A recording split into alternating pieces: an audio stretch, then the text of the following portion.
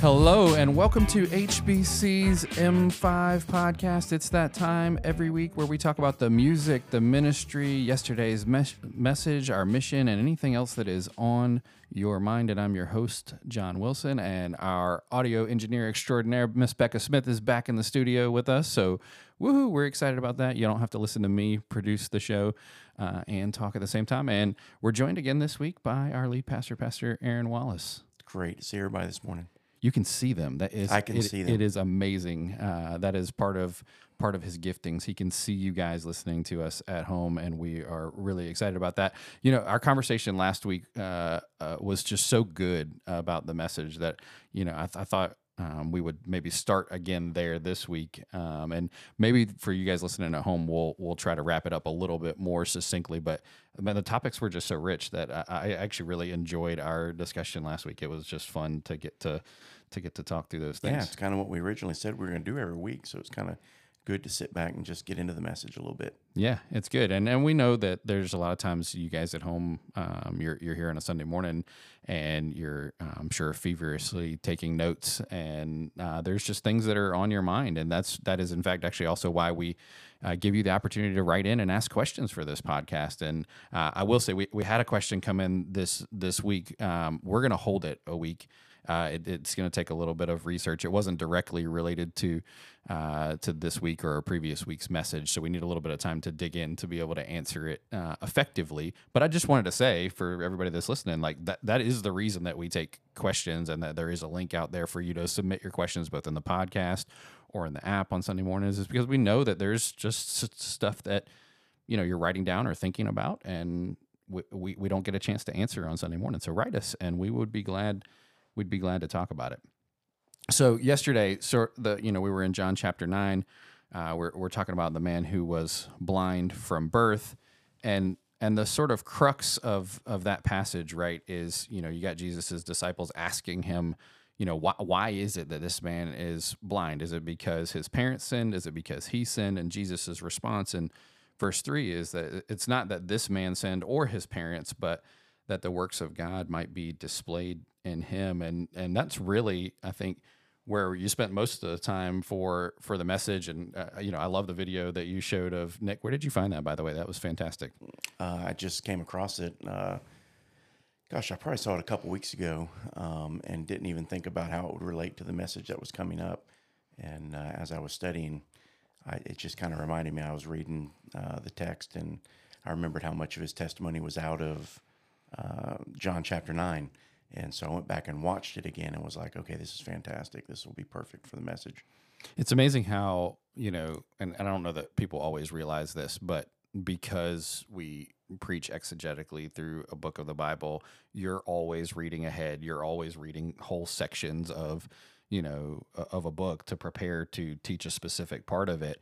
And I think that's one of the joys of that is like you're reading ahead and you're going, okay, like I'm thinking about this, or something comes up somewhere else, and you're able to pull it in as a great resource because you know where you're going. Yep. Now that is definitely a benefit of preaching that way. Is you just have lots of time to think on it, to pray about it, to meditate on it. That's, you know, everybody asks, you know, how much time do you have to prep? I mean, a lot of the time for me during the week is just literally just rolling through the scriptures over and over in my mind as I'm driving. There's moments where it's quiet, just spending tons of time thinking about his word. And so it's why it's important we read it, reread it, read it again, and let him speak to us. Yeah. So you brought up, you know, obviously you showed that video yesterday. You also, you know, brought up Job. I think that's the like immediate, you know, biblical connection to this passage, right, where Job is afflicted and his friends are trying to they're trying to sort out and you know, well, we'll give them some benefit of the doubt and say that they had some good intent, but they had poor methods, because they did come and they sat with Job for a while and they commiserated with him before they ever opened their mouths, but then they can't seem to work out how it is that he's afflicted in this way, and they blame it on his sin. And yet in this passage with this man that was blind from birth, we see Jesus saying it's not that this man sinned, it's not that his parents sinned, it's that the glory of God might be displayed in him. And I think for me, listening to it, and we were driving back from the ski retreat, so I was listening and just thinking about this, and maybe for others, like the question in my mind is like, how do we know? Like, because I think the opposite is also true. Like sometimes people's affliction is absolutely because of their sin. The situation that they find themselves in is because of their sin or something that someone else has done, that the ramifications, the consequences of that sin is the affliction that they find themselves in. So how do we navigate that? Like if it could be, if it could be either. Well, at the end of the day, I think what you have to do is you've got to, when you come up against something that is afflicting you, or you feel oppressed, or you feel like, you're in some form of discipline, you're asking that question of why. I think a good place to start when you're asking the why is to see if there's a wicked way in us. I think it's kind of what David obviously went through. And you have, when you look at places like Psalm 51, you see this internal search. You see this time where he recognized, and obviously it came through someone who confronted him in his sinfulness, but he had to wrestle with it. He had to come to the conclusion that it was he that sinned against God. And so I think obviously that's the starting place for us is, Lord, search, Lord, shine light into my life. If there is a wicked way in me, something that I need to repent of, I need to confess. I think it's great to begin there. I think it's great to ask that question. But then you come to places like with Job, where when he did look at his life, when he did prayerfully consider, he recognized not that he was somehow sinless and had reached some form of perfection, but that he had walked uprightly before God. And I think for us as believers, the way that we do that is, that we have confessed. It's not whether or not we can look and is there some sin in the recent days of our life. We'll always probably be able to see those or find those. But for most of us, we've gone back to the Lord and we've confessed it and we've given it to Christ, who is able and just to forgive us of our sins and cleanse us from all unrighteousness. And just like Job, he continually went before the Lord and he made sacrifice. Even before the law, he had some understanding of atonement, of covering. And so he would atone for his family, atone for his children. And I think he recognized, he knew that there was no glaring sin in his life that had gone unnoticed or had become a besetting sin for him. And so I think he confidently stood before the Lord knowing that there wasn't a correlation between the two. Yeah, so you immediately took it to a place that I think is probably the most interesting thing about this discussion, and so like let's go there, because I think when I don't know, I'll just speak for myself. I won't speak for everybody else. When I read this passage, my tendency is to think about, because maybe it's because the man in the passage is not blind from birth, or is blind from birth, and I'm not blind, or maybe it's because the disciple, like the way they ask the questions. But I immediately, like in my mind, think about navigating this with another person. But in reality, like where you went was like, this ought to be how we navigate this internally in ourselves, not just, how do I determine whether someone else is, in sin, and how do I help restore them, but how do I look at myself and see where I'm at? How do I search, myself and go to God and say, like, show me these wicked ways in me. And like, I think that that's a really, for folks listening at home, that's a really interesting discussion. Like, we shouldn't always just apply things to other people. We need to apply them to ourselves.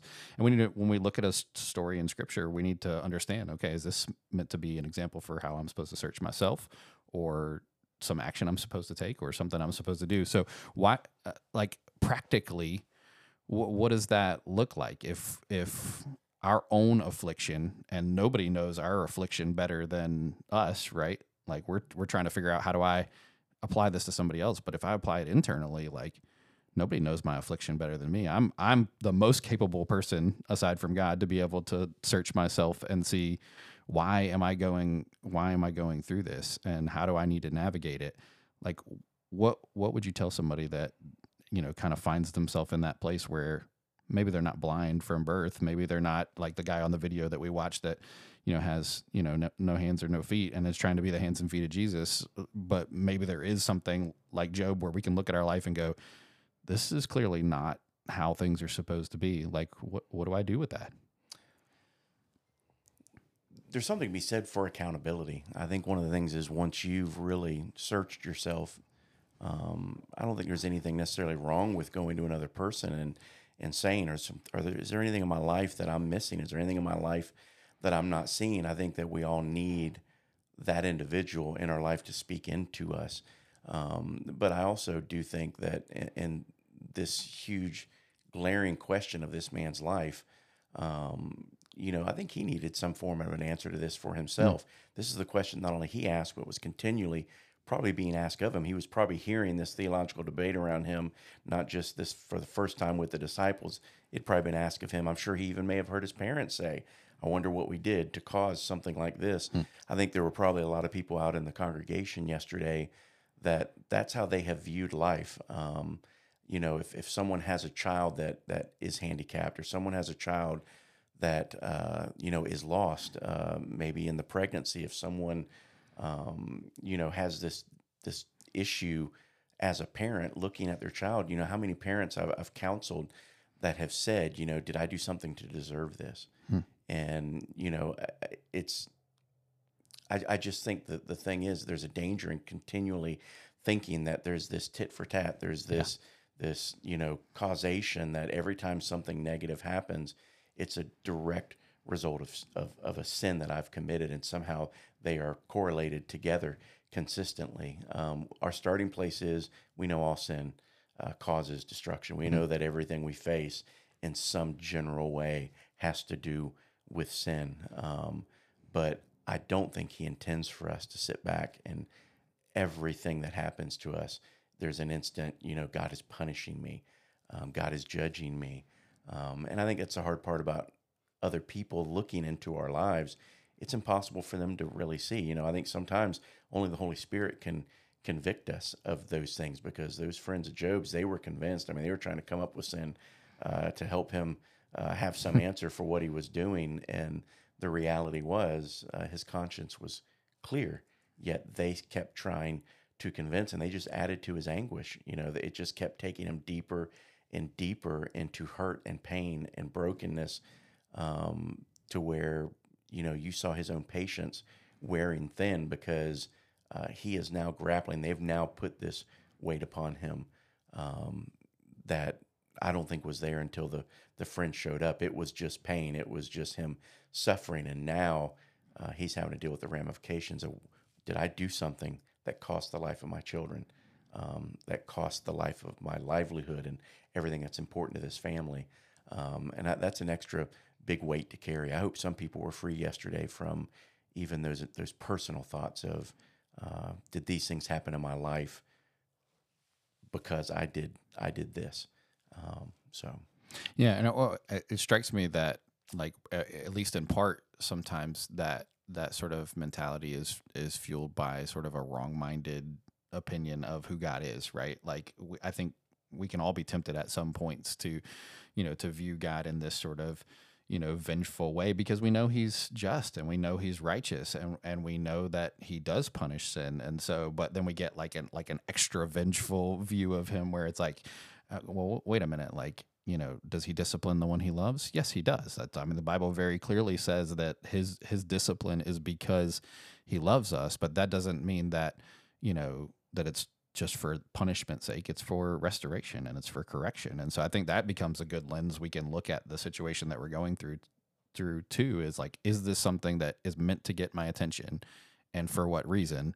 Or, if it just feels vengeful, maybe it's just the result of just living in a world full of sin that we live in.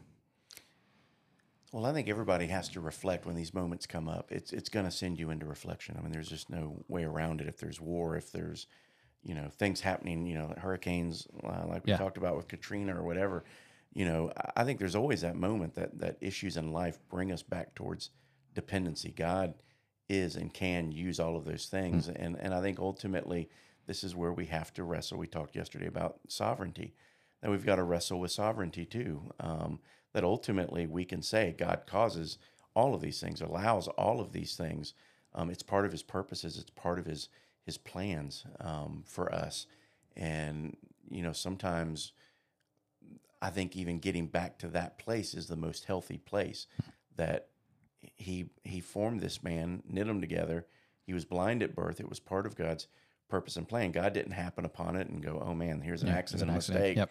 that occurred, he purposed it from the beginning. This man was allowed to be born this way for this moment in time when God was going to do this glorious thing in and through him. And so um, I think this comes back to that trust that all that God does is good, even when it's discipline, it's good. Because I think the connotation of this is almost, if we're not careful, it attacks God's goodness. It attacks God's grace towards us and his mercy towards us. It attacks the very character of God if we're not careful, because we begin to malign him as if he's done something wrong, as if he's punished us more than we deserve.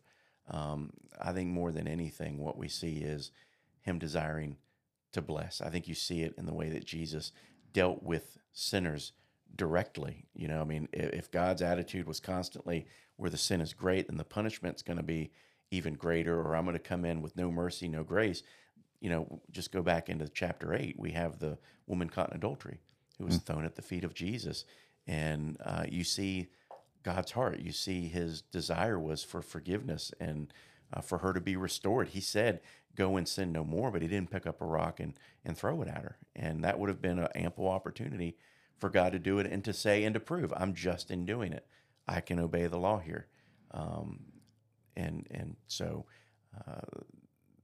when you see what does God want to do with our sin, I think it's better for us to see it nailed to a cross. I think it's better to see that he became sin for us, the one who knew no sin, and he's constantly reaching out to us. Yeah, I think, and maybe this is where we'll wrap up the discussion about yesterday and move on in topics. But I think maybe the last thought that we'll end on is, like, it has a lot to do with how we view affliction. Like, if I view affliction as, you know, this actually is a good thing and it is for God's glory, or if I view affliction as, you know, like our Western mindset is just like, if there's anything that's uncomfortable or bad, or, you know, any of that happens, like it must mean that something is wrong, something is broken. And the truth of the matter is that we can be afflicted and it be entirely for good. It is for our good and for his glory. And so some of it, like, is, okay, how do I view the situation that I'm in? And am I looking for not just the escape from whatever that is, but how God intends to use it for good, how he intends to use it for his glory? And do I lean into that? Yeah, I can promise you it's intended to draw you close. Yeah. I think it's always God's intention with these things. He puts us in desperate places for dependence. He puts us in desperate places so that we will cry out and abide with him even more. And so, you know, I don't want us to bypass the fact that God will put pressure, just like any good parent, on a child who's wayward, to get us back in the place that we need to be. But it's not meant, you know, his objective isn't the devil. The devil will take the same issue and he's going to try to steal, kill, and destroy, and tempt us in the thing that we're going through. You turn around and what God's doing, you know, according to James, you know, God is testing us. He's not doing it in an effort to destroy. He's doing it in an effort to purify And refine. and to bring us to maturity and to refine us. And so I think we just have to view it that way. That's the clearest thing to me is you see James chapter 1, I think, worked out most clearly in this story and in the story of Job, where, you know, when you sit back and you say, well, was it the devil or was it God? Yes. Yes, the devil came with temptation, meaning and intending to steal, kill, and destroy. God allowed the same exact thing and was working through the same exact circumstance in order that Job might, in the end, be able to count it all joy, knowing that God was maturing him and growing him, and that ultimately God came back and restored and blessed and doubled everything in his life. And Job, I'm sure, spent the rest of his days honoring and glorifying, and he grew in his knowledge and understanding of God, of his sovereignty. And I think that's where he's always just trying to get us back to. Yeah, it's such a great perspective. And I think, you know, with that conversation around restoration, you know, and that that connection back to God, I think is a great segue to talk about our sort of remaining topic for this morning, which is that next Sunday we have a chance to celebrate the Lord's Supper together, and you kind of referenced it yesterday as you were talking about baptism and the Lord's Supper as just sort of the ordinances that we have to be able to celebrate new life in Christ and to remember Christ's sacrifice for us. And this was a topic in our staff meeting maybe a month ago, but part of the reason I wanted us to talk about this morning is because a lot of times I don't think people know that we're going to do the Lord's Supper until the morning that they show up, and we spend a lot of time talking about how we ought to take the Lord's Supper, and even thinking about. Even thinking about where we get the instructions in Corinthians for that, and to not take it in an unworthy manner. But like, I want to give people ample time. They got all week, if they're listening to this on Monday, to think about, coming into Sunday ready to take the Lord's Supper in a worthy manner. So what do you think what does that mean to you? Like, how do we consider taking the Lord's Supper in a worthy manner? Well, if you go back and look at the original context there in Corinthians, where it's given in 1 Corinthians chapter 11, there was a lot of things going on during that time that were happening specific to that church. They would always share this feast together and this time of fellowship. And, sometimes it was as simple as they weren't waiting on one another, or it was all being consumed before everybody had a chance to even get there and to celebrate it together. So he's reminding them that this is meant to be done in fellowship with the believers, with the church itself. I think there's other aspects of it that are in there where, this is a time to remember. I think we come to the table reverently. I think we come to the table expectantly that we are going to be reminded of the goodness of God, that he would send his son, that his son would come in this new covenant. We were under the law before. Obviously, when you look at the Lord's Supper, it is in our understanding, where the Old Testament, we looked at God delivering the people out of Egypt. We looked at him, how he, through the blood of the lamb that was put over the doorpost, we commemorate that the firstborn was spared, and that God ultimately delivered them from this slavery that they were in. And you fast forward to the New Testament, and we go from the law to God's grace, and here is Christ with his broken body and his blood shed, and his blood, reminding us of this new covenant that we have of grace. And so, we need to spend time coming to the table, thinking about all that he's done, thinking about how he's delivered us. So much of Israel's calendar was set up so that they wouldn't forget, because that's the easiest thing for us to do, is we walk through life without thinking. We walk through life without remembering. We walk through life without evaluating ourselves, and it brings us back to this place where we can ask ourselves honestly, what am I doing with the grace that has been shown to me? Am I continuing to sin so that grace may abound? Am I finding myself with these besetting sins, and I'm captive again when Christ says that I'm free? And so, we spend time before the Lord's Supper evaluating just what we talked about a moment ago, about how do we deal with things that are coming to our life. You evaluate, you slow down, you stop, you ask the Lord to shine light into the dark places. And, hopefully we all stand up from remembering, and we all stand up from the Lord's table, and we're closer to him. And we've again brought those sins and brought those stumblings and brought those failures back to him, and reminded ourselves that this is under Christ. This is not only did he take our sins, but we've been given this righteousness, and it's meant to be a covering for us. Knowing that we're sinners, we're trusting Christ, that he died and took our sins, and we've been given his righteousness. But there's also a righteousness that we desire, an affection for that which is holy and good, because he has saved us. And so it's just getting us back to that place again. Yeah, it's meant to draw us, closer to Christ, closer to God, and conform us more into his image, but also I think draw us closer together with other believers. Like, there's a reason that this is something that we take collectively together, because it continues to knit the body of the church together. And I think the way that we celebrate the Lord's Supper has a lot to do with, with how united we are as a body, as we each seek forgiveness, as we seek restoration, Lord, with God, and also with each other. Yeah, I think a lot of people, growing up in church, one of the things I remember most about the Lord's Supper, and I kind of always look at the audience sometimes, the congregation, to see what they're doing during this time, because I think what needs to happen when we take the Lord's Supper is that we spend time in prayer, individually or collectively, maybe as a family or a group of us that maybe kind of broke apart there, to pray and ask God, are there sins that I need to confess right now? Where are the places that I'm not living in victory when you've said I can be victorious? These things that you've said are dead, are they really dead in me? It gives us the chance to repent. It gives us the chance to come to grips with the real condition of where we are and where we need Christ to work.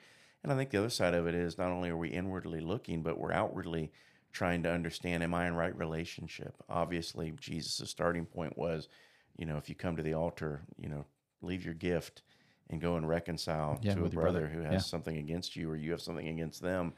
And, I think that's another great place to come to the table and be sure that we recognize that not only has it freed us from sin, but it's reconciled us to God. And because we're reconciled to God, he calls us to a ministry of reconciliation to each other. So we've got to be right with him. We've got to be right with each other. And so I think those are two ways to come to the table and to evaluate those things and to look at those things. I think sometimes, the person may not be standing there that we immediately need to deal with. And, I think some people take the position of, I'm not going to take the Lord's Supper until I do. I don't necessarily hold that position. I think what it is, you get it right in your heart. Yeah. I think that it's giving you the chance. I think you still can come to the table and celebrate that you've been forgiven and set free. You've set your mind to forgive. And I think what's important is you leave that humble moment, you leave that position remembering, and you go and do what he's asked you to do. Because the reality is you're coming to the table with sin, and it's not just sin against others. It is many times something that, obviously all sin is before the Lord, and you're going to take the Lord's Supper that day knowing it's not an issue of, am I worthy, in the sense of, have I come here today with some kind of sinless perfection? The answer for everybody in that room is no. No. Yeah. But I've come today remembering what he's done. I'm walking away a changed person, having remembered, and I'm going to obey and do the things that he's commanded me to do. And so we have to take it worthily. It's not that we come, and we are worthy in one way, that we're clothed in his righteousness. There is that element of it, but we leave that place more committed to trusting and to following and to believing him for what he told us.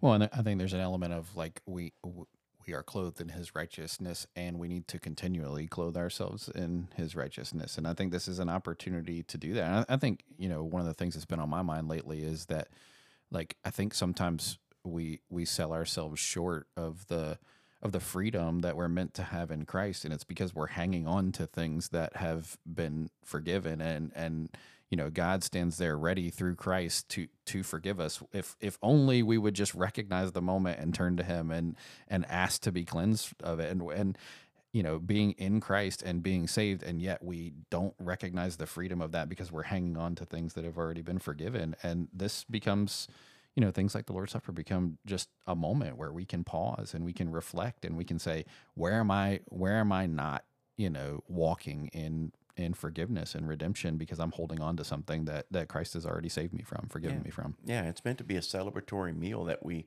share together, remembering what Christ has done. And I think if we always go back to the fact, and there's several elements in our life, I think peace is this way, and there are other facets of our salvation that this rings true with, that it's both positional and practical.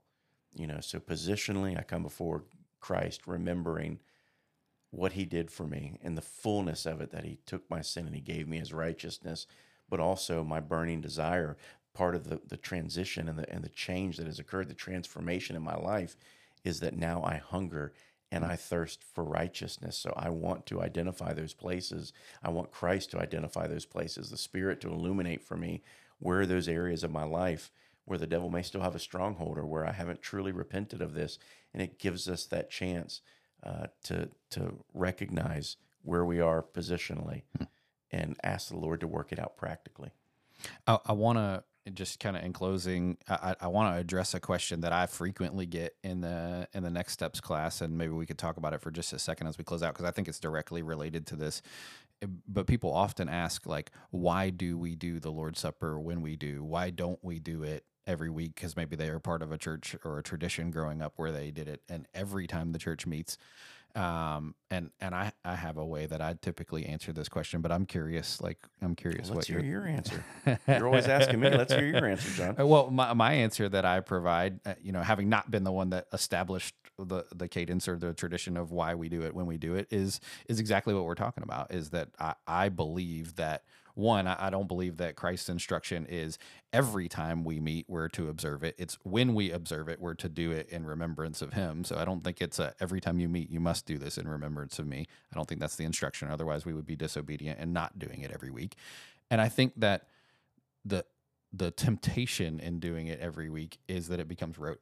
Like if it is every week we do this activity, then you're tempted to not actually reflect, and you're tempted to not actually humbly, approach the altar and really think about where you are, like you said, positionally before Christ. And we don't want that. We want it to be special, and we want it to be a time where people reflect on where they're at, seek forgiveness from the Lord, seek restoration from other members of the body, and move forward in a healthy and united way. That's the answer that I usually You give. nailed it. Yep. No, I fully agree with that answer. Because I really want it to be one of those moments that is special, that we do really take time to reflect. There's a lot of ways as a body that we, the word there for koinonia, right? We share life. I think there's many ways and many facets in which fellowship works within the body. It's when we partner together in ministry and in mission. That's koinonia. It's when we fellowship together and we do sit over a meal and we share life together. That's koinonia. The accountability in a church, there's just so many ways and facets that we share together, and the Lord's Supper is one of those. And I want it, the reason we kind of have a cadence to it where it's not every single week, but we try not to let it get too far out either, is because we do want to continually go back and remember. I think it's why every year, if you just go back and look at the Israelites' calendar, that was the design. That was the purpose, that they were continually throughout the year having facets of remembrance, because our present faith many times is built on our past faith, and where we've seen God work and we've seen God move, and we remember those moments. How many times did he say, stack the stones so that generations following will come back and they'll remember? The greatest danger for us is to forget. I just think there are many ways for us to do that, whether it's baptism, whether it's the Lord's Supper, whether it is just living life together in Bible study, week in and week out, where we're gathering as the saints. But I like the cadence that we have in it, because I think that's exactly what it does. It doesn't allow it to become rote, or it doesn't allow it to become something that we just do at the end of every service, and most people aren't even really thinking about it anymore. There's just a balance, I think, that needs to be there. Yeah, I think the challenge, right, is like, even if we think about the celebrations, of the Israelites, like, even though there was never a season that went by that didn't have some particular celebration to remember God, over centuries and millennia, like the tendency becomes like, this is just the thing that we do. And that's what we just finished reading in John chapter 8, right? Like, all of these people are there to celebrate the Feast of Tabernacles, and they're depicting Christ and an Old Testament prophecy of exactly who he is, and yet missing that he's right in front of them. And I think we got to be careful too. Like, we have to recognize that, like, that is our own tendency as well, no matter what the cadence is, that we tend to be a forgetful people, and we tend to, avoid introspection. That's one of the reasons why I wanted to talk about this going into this week, is so that if you're listening, that you have an opportunity, now that 6 days from now, we're going to be taking the Lord's Supper. You're not going to walk in and be surprised. do it in a worthy manner. Look at your life. Look at the areas where Christ wants to provide you freedom from the places that you're stuck, and wants to move you forward in restoration and love and in unity with our other brothers and sisters. And take the time this week to make those things right. So tune in next week to catch up with us again on the M5 podcast. And until then, don't forget that last M, go and make disciples.